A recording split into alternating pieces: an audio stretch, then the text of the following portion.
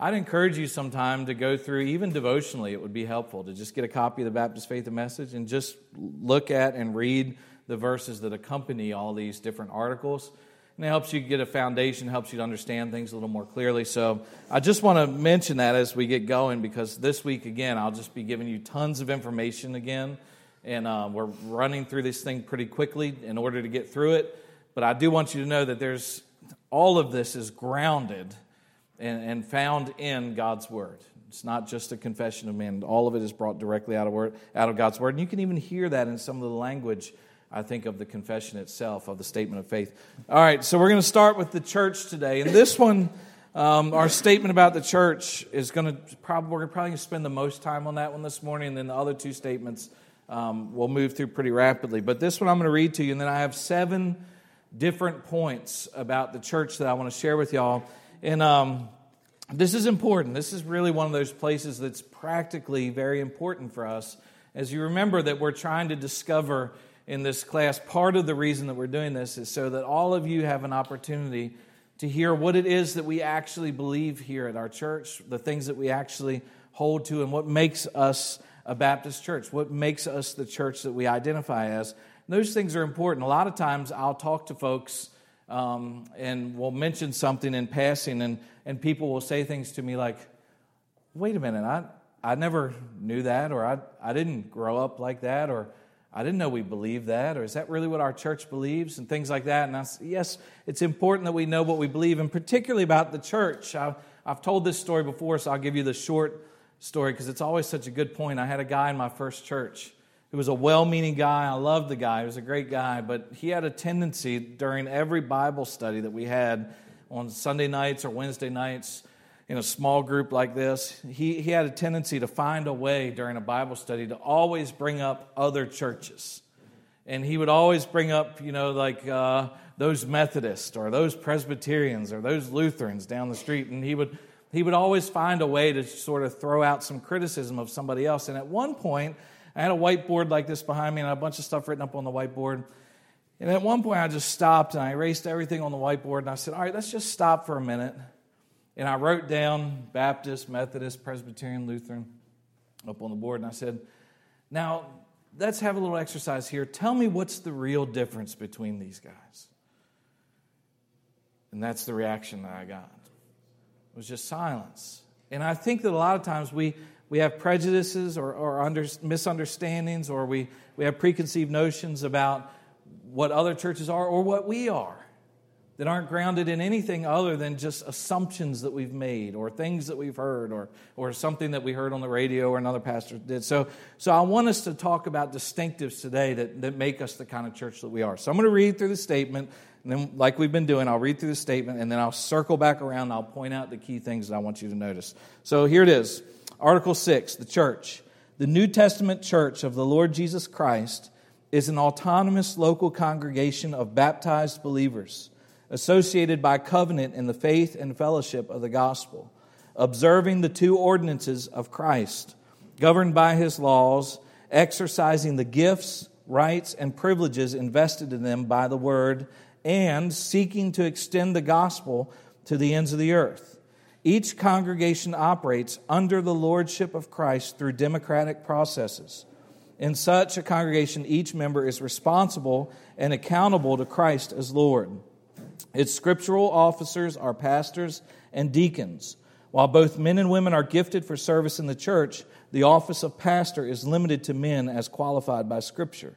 The New Testament speaks also of the church as the body of Christ, which includes all of the redeemed for all the ages, believers from every tribe, every tongue, and people and nation.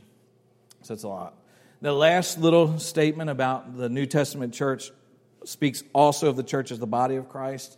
And then he goes on to say, includes all redeemed people, every tribe, every tongue, every nation. That's just a statement about the universal church, or the invisible church, as sometimes it's called, or as it was in the Apostles' Creed, called the Catholic Church, which just means the universal church, all of the church. Little c, Catholic. Big C, Catholic, is the church in Rome. Little c just means the universal church. So we do affirm that, but specifically, most of that statement had to do with local churches, local individual congregations. And so I want to start with the first thing. So every Baptist church is autonomous. And we all know what that means, right? Autonomous just literally means a law unto yourself. That's what autonomy means. Auto, self, nomos, law unto yourself. So it means that every church governs itself.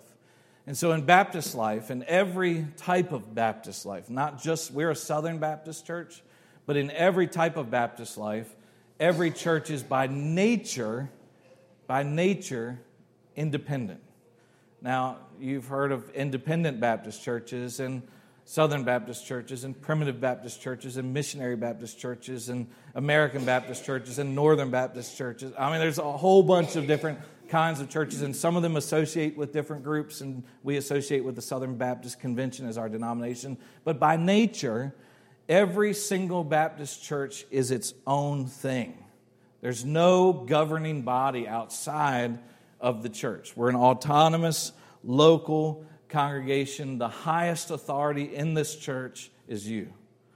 There's no director of missions that has authority. There's no denominational head that has authority. There's nobody down in Columbia at the state convention offices that has authority in the church. It all sort of works backwards from the ground up in Baptist life. Everything happens at the local level. And so we're an autonomous church.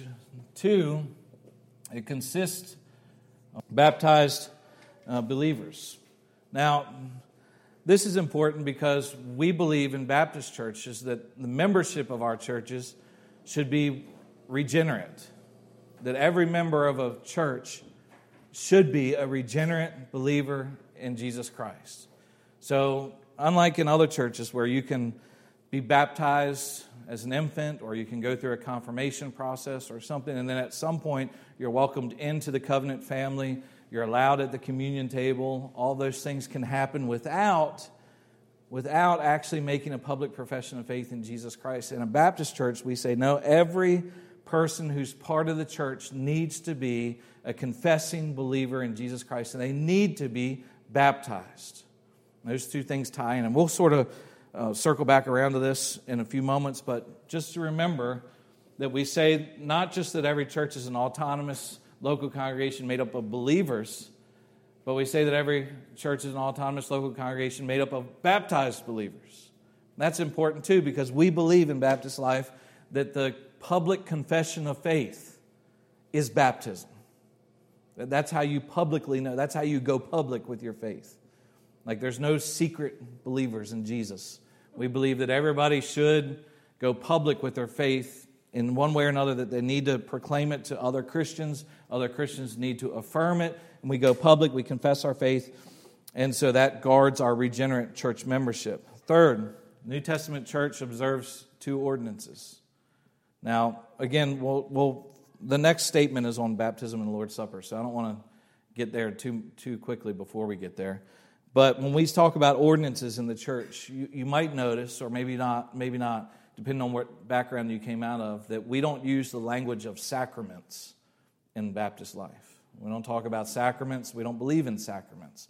Sacraments, for instance, if you believe that baptism is a sacrament, what you're saying, and by using that word, is that in some way, depending on what view you have, it could vary, but in some way, if it's a sacrament, that means that God is actively imparting grace to you through the act that you're taking part in. The same way with communion, if it's a sacrament, that God is actively doing something in there to impart grace to you through the sacrament. Now, different denominations and Roman Catholicism takes that to a whole different level, where keeping the sacraments, I believe they have 7, keeping the sacraments will actually, that's how you secure your salvation, is by keeping those things. But for us, we don't believe in sacraments. We believe that these are ordinances. And these are things that Christ commanded or set in motion in the New Testament, and then we observe them. The 2 ordinances of Christ are baptism and the Lord's Supper. And so we believe that a church, a New Testament church, one of the ways that you identify it is by those 2 things. Are they baptizing, and are they observing the Lord's Supper together? So if a church isn't doing those things or actively pursuing those things, then we would say it doesn't qualify as a church. So, number 4, evangelistic. It said specifically that the New Testament church is seeking to extend the gospel to the ends of the earth. Now, why is it important for a church to be confessionally evangelistic? Why would it be important for us to affirm that this is part of what the church is? Right. I mean, that's what the church is. I mean, it's the vehicle by which God reaches the world with the gospel. He could have done it any other way he chose, but he chose to commission the church to go out into all the world and make disciples of men. So that's what we are. And so confessionally, and this is one of the things really that sets apart Southern Baptists in particular, and this is one of the reasons, I think, why Southern Baptists are the largest Protestant denomination in the world and why they just sort of dwarfed the other Baptist denominations as they were starting and getting out, is that Southern Baptists have always been committed, without a shadow of a doubt, to evangelism, to missions, that we believe that every church has a responsibility to extend the gospel to the ends of the earth. To as much as we're able, that's our role. That's that Christ has commissioned us to do. So we're intentionally evangelistic. We're intentionally evangelistic, missional in the way that we operate. And 5, we're governed democratically. We vote on things. You guys vote on things. That's part of what we talked about. I don't know if you remember in week 1 when we talked about Baptist distinctives, that our government is one of the things that sets us apart as Baptists. That, we have bishop-led governments, we have elder-led church governments, and then we have congregational church governments. And we're a congregational government. Now, this is where these two things, remember, and I'll just point this out again, we dealt with this in the first week, I think, but this is where these two things matter. Because if the church makes the decisions about the church, if the church votes to call pastors, and the church votes to affirm and appoint deacons, and the church ordains, and the church does all those things, administers the sacrament, or the ordinances, almost the sacraments, administers the ordinances, all those things, then it's vitally important that the only people who are part of the church doing this are actually believers. Because if you allow, this sounds so ivory towerish, but I don't mean it that way, but if you allow a bunch of non-believers to make decisions for the church, then the church will pretty quickly cease to be the church. And it'll pretty quickly start going in a direction that's unrecognizable biblically. Well, that's what happens when we don't guard the regenerate nature of our churches. So we are democratically governed. Number 6, we believe that the officers of the church are pastor and deacon. We believe that pastors are interchangeable in the New Testament with the word elder, the word bishop, overseer. They're the ones who lead the church, have responsibility scripturally over the church, who will be held accountable to Christ for the church, all those things. The pastor's job is primarily one thing. Like, I have one role, one primary role, and if I don't fulfill this role, everything else, I am a servant of the Word. I preach and teach God's Word to you. Every other area of ministry in the church is the responsibility of you. Primarily. Now, we're talking primarily, right? We're talking in ideals here. So, primarily, my responsibility in the church is to preach and teach the Word of God to you and to pray for you. That's scripturally what I'm called to do. Your responsibility within the church is pretty much everything else. Once you're equipped for ministry, you do the work of the ministry. And so it's not the other way around. What often happens in church life is that all the work of the ministry becomes the work of the pastor, and the people just sort of consume. And biblically, the work of the pastor is to shepherd as a minister of the Word of God, to pray for the people, and the people are equipped, and they do the ministry one to another within the context of the church. Then there's another officer within the church, which is a deacon. Deacons have no scriptural authority in the church in the way the pastor does. They are servants of the church. So they're meant to serve the church. In Acts chapter 6, where we believe that office originated, Deacons were specifically called out of the body to do what? Do you remember? Yeah, to serve the widows. Right, specifically to distribute food. Specifically to distribute food. And there's no doubt, and the deacons, we've been talking about the fact that we would like to draw more people into the ministry, servant ministry of the deacons underneath the deacons or alongside the deacons, because there's no doubt that the deacons were called to do that, but they were really just called to organize that, I think. Think of a church of thousands of people, and they call 7 guys. Is that even possible? Right? There must have been that they organized the church and other people to do ministry. And so, but the deacons are there to serve the church, to serve and make sure that when the church gathers, the church is served properly and that people aren't neglected in the ministry of the church. And then here's one. We are complementarian in our views on men and women in the church, and particularly the role of the pastor. And what that means is, while both men and women are gifted, this is what our statement says, while both men and women are gifted for service in the church, the office of pastor is limited to men as qualified by Scripture. Now, let me just say this. This isn't an issue of who's better. This isn't an issue of any of that stuff. We believe that God created man and woman absolutely equal in worth and dignity before God. Absolutely equal. We believe that men and women have different roles in the kingdom of God, in the family, all of those things. And within the church, we believe that men and women have different roles. And I'll just say this. In the role of the elder, the pastor, the bishop, there is nowhere in Scripture ever where that role is mentioned and a woman is allowed to be in that role. It's just as simple as that. It's not because we're hateful. It's not because we're sexist. It's not because we want male domination. It's just because we're looking at the Scriptures and we're saying what is scriptural and what isn't. When Paul talks about this in the Scriptures, he appeals to it not on the basis of gender, but on the basis of order.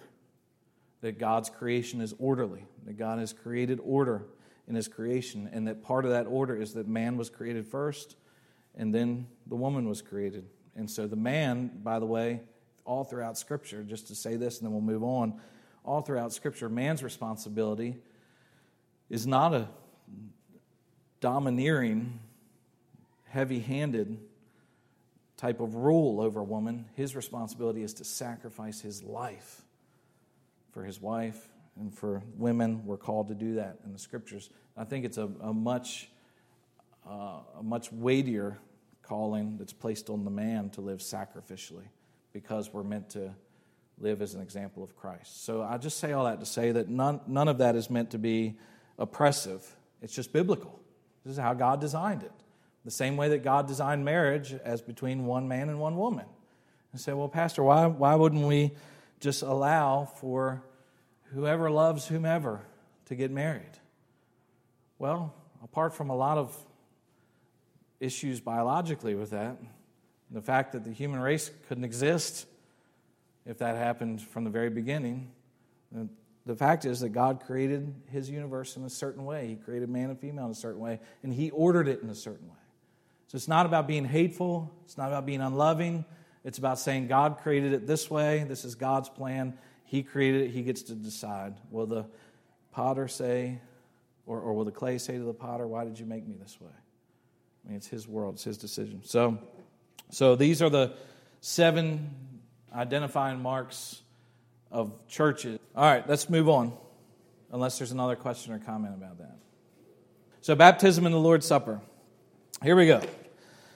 Christian baptism is the immersion of a believer in water in the name of the Father, the Son, and the Holy Spirit. It is an act of obedience, symbolizing the believer's faith in a crucified, buried, and risen Savior, the believer's death to sin, the burial of the old life, and the resurrection to walk in newness of life in Christ Jesus. It is a testimony to his faith in the final resurrection of the dead. Being a church ordinance, it is prerequisite to the privilege of church membership and to the Lord's Supper. All right. So number 1 in that. Full immersion. So we believe in full immersion of the believer, and I should put that there too. We believe in full immersion of the believer, and if you listen to the language there about what it's symbolizing, then that makes sense and why we hold to that. Also, there's linguistic evidence in the New Testament that when we use the word baptize, it just means to put something underwater. Like the actual word itself means to submerge something or to immerse something in water. It may be somewhat vague sometimes as to whether you can draw, are they talking about that in that particular instance?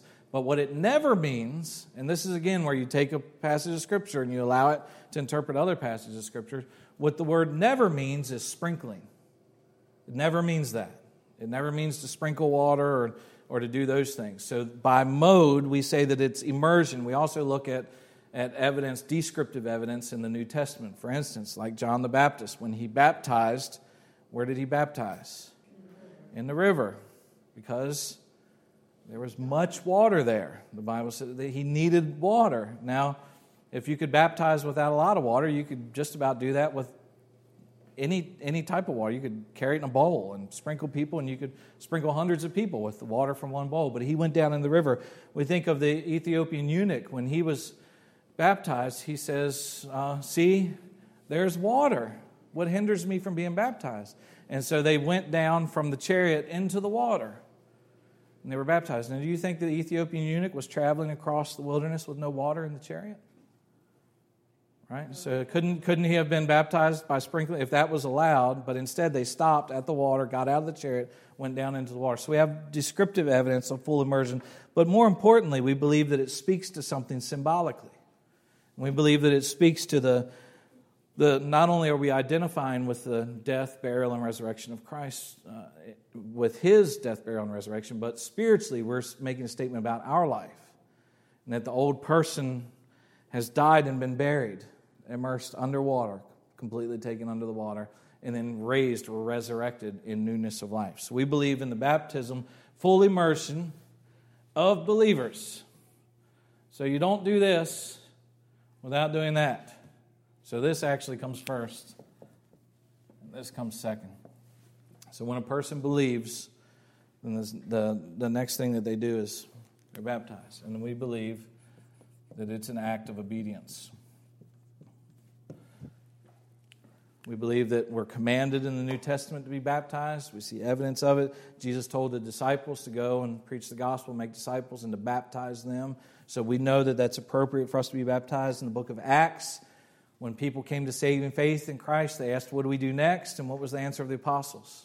Be baptized. So you were meant to be baptized. So we believe that this is an act of obedience. And I believe it's an important act of obedience. I know that there are people who would say, I've heard this countless times, more times than I can even think in the life of the church, that there are people who would say, I believe in Jesus. I trusted Jesus as my Savior, but I don't want to be baptized. I just can't do it. I'm just not getting up there in front of I don't want to do it. I don't think I need to do it. I was baptized as an infant. I don't want to do it. We have people in our church who would say that right now. They would say, I would join the church, but I'm not going to be baptized. To which my answer is, well, then you can't join the church. Because if you're not willing to take this step, which is prescribed in the New Testament as an act of obedience, then we have a problem confirming. Now, I'm not telling you that I know, but one of the ways that the church confirms and affirms faith in Jesus, that a person is actually a believer, is through the act of obedience in baptism. So, yes. Are you saying that they are not a believer if they don't follow through? No, I'm just saying that they have not been obedient. So do I believe, for instance, some of my theological heroes are not Baptists. And some of them were baptized as babies or sprinkled as babies and never followed Christ in this. Do I believe that they were believers? I do. I believe that they missed the mark here? I do. I believe it's sin? Yes. I don't believe it's a salvation issue, though. But when we say it's an act of obedience and we're looking for evidence, public evidence that a person's a believer, they're confirming it and we're affirming it as a church. And we're doing that because our church structure and government demands it. We have to know that people are regenerate. Otherwise, the church itself could fall apart. All right, number 3. We touched on this already, that it's a symbol, not a sacrament. It's an ordinance, not a sacrament. This isn't something where God is imparting grace to us, where He's in a special way touching our lives with grace, causing us to grow up more or something like that. We believe that this is symbolic in nature. It symbolizes, it's an act of obedience, symbolizing the believer's faith. That's how our statement of faith puts it. It's symbol for, and this ties to here, and then to here, but that this is a public profession. Public profession of faith. This is the way that we believe a believer makes a public profession of faith. I grew up in Baptist church my whole life, and for most of my life, I thought that the way a person made a public profession of faith was that when we sang "Just As I Am," you came down the aisle, right? And it was common, and I say this sort of joking, but really seriously, it was common for me, and this may have been your experience as well, if you asked somebody, when did you get saved, the way that they would respond almost all the time was they would say something like this: well, I went forward when I was 9, or whatever. Because we so identified that with a public profession of faith. Now, there's nothing wrong with calling people to respond to the gospel. That's biblical. I want you to respond. I want you to respond. Every week when we're closing the message, I try to challenge you to respond to what you've heard. Respond to God's word. But the act of walking an aisle or signing a card or praying with the deacon, those aren't necessarily biblical things. They're not necessarily wrong things either. But the public profession of faith in the Bible is baptism. That's how a believer publicly confesses Christ, is by being baptized. So we believe that's the public confession of faith. That's in our statement where it says it's a testimony of faith. The baptism is a testimony of faith. And then 5, it's the prerequisite to church membership and Lord's Supper. So we don't believe that you come to the Lord's Supper table unless you've been baptized, confirming your faith publicly, and the church has affirmed your faith.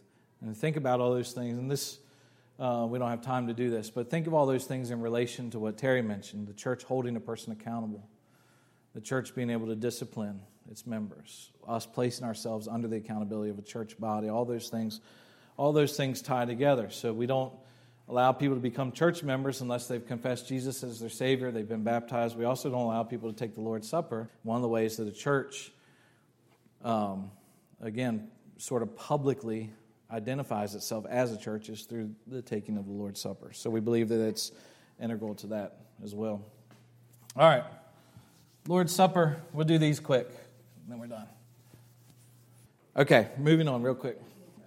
To the Lord's Supper. This one's short. The Lord's Supper is a symbolic act of obedience whereby members of the church, through partaking of the bread and of the fruit of the vine, memorialize the death of the Redeemer and anticipate His second coming. I just preached about this 2 weeks ago and covered all of these things. And so if you have any questions about our view of the Lord's Supper, for the sake of time, but also for the sake of a much fuller and better explanation, just go listen to the podcast online on the Lord's Supper.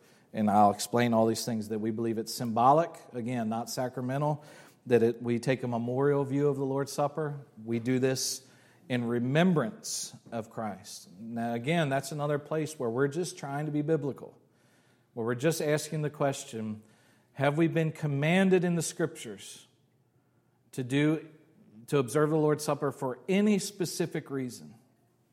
And just answer that question for yourself. Have we been commanded to do it for any specific reason? That's the only thing that we've been told, do this for this reason.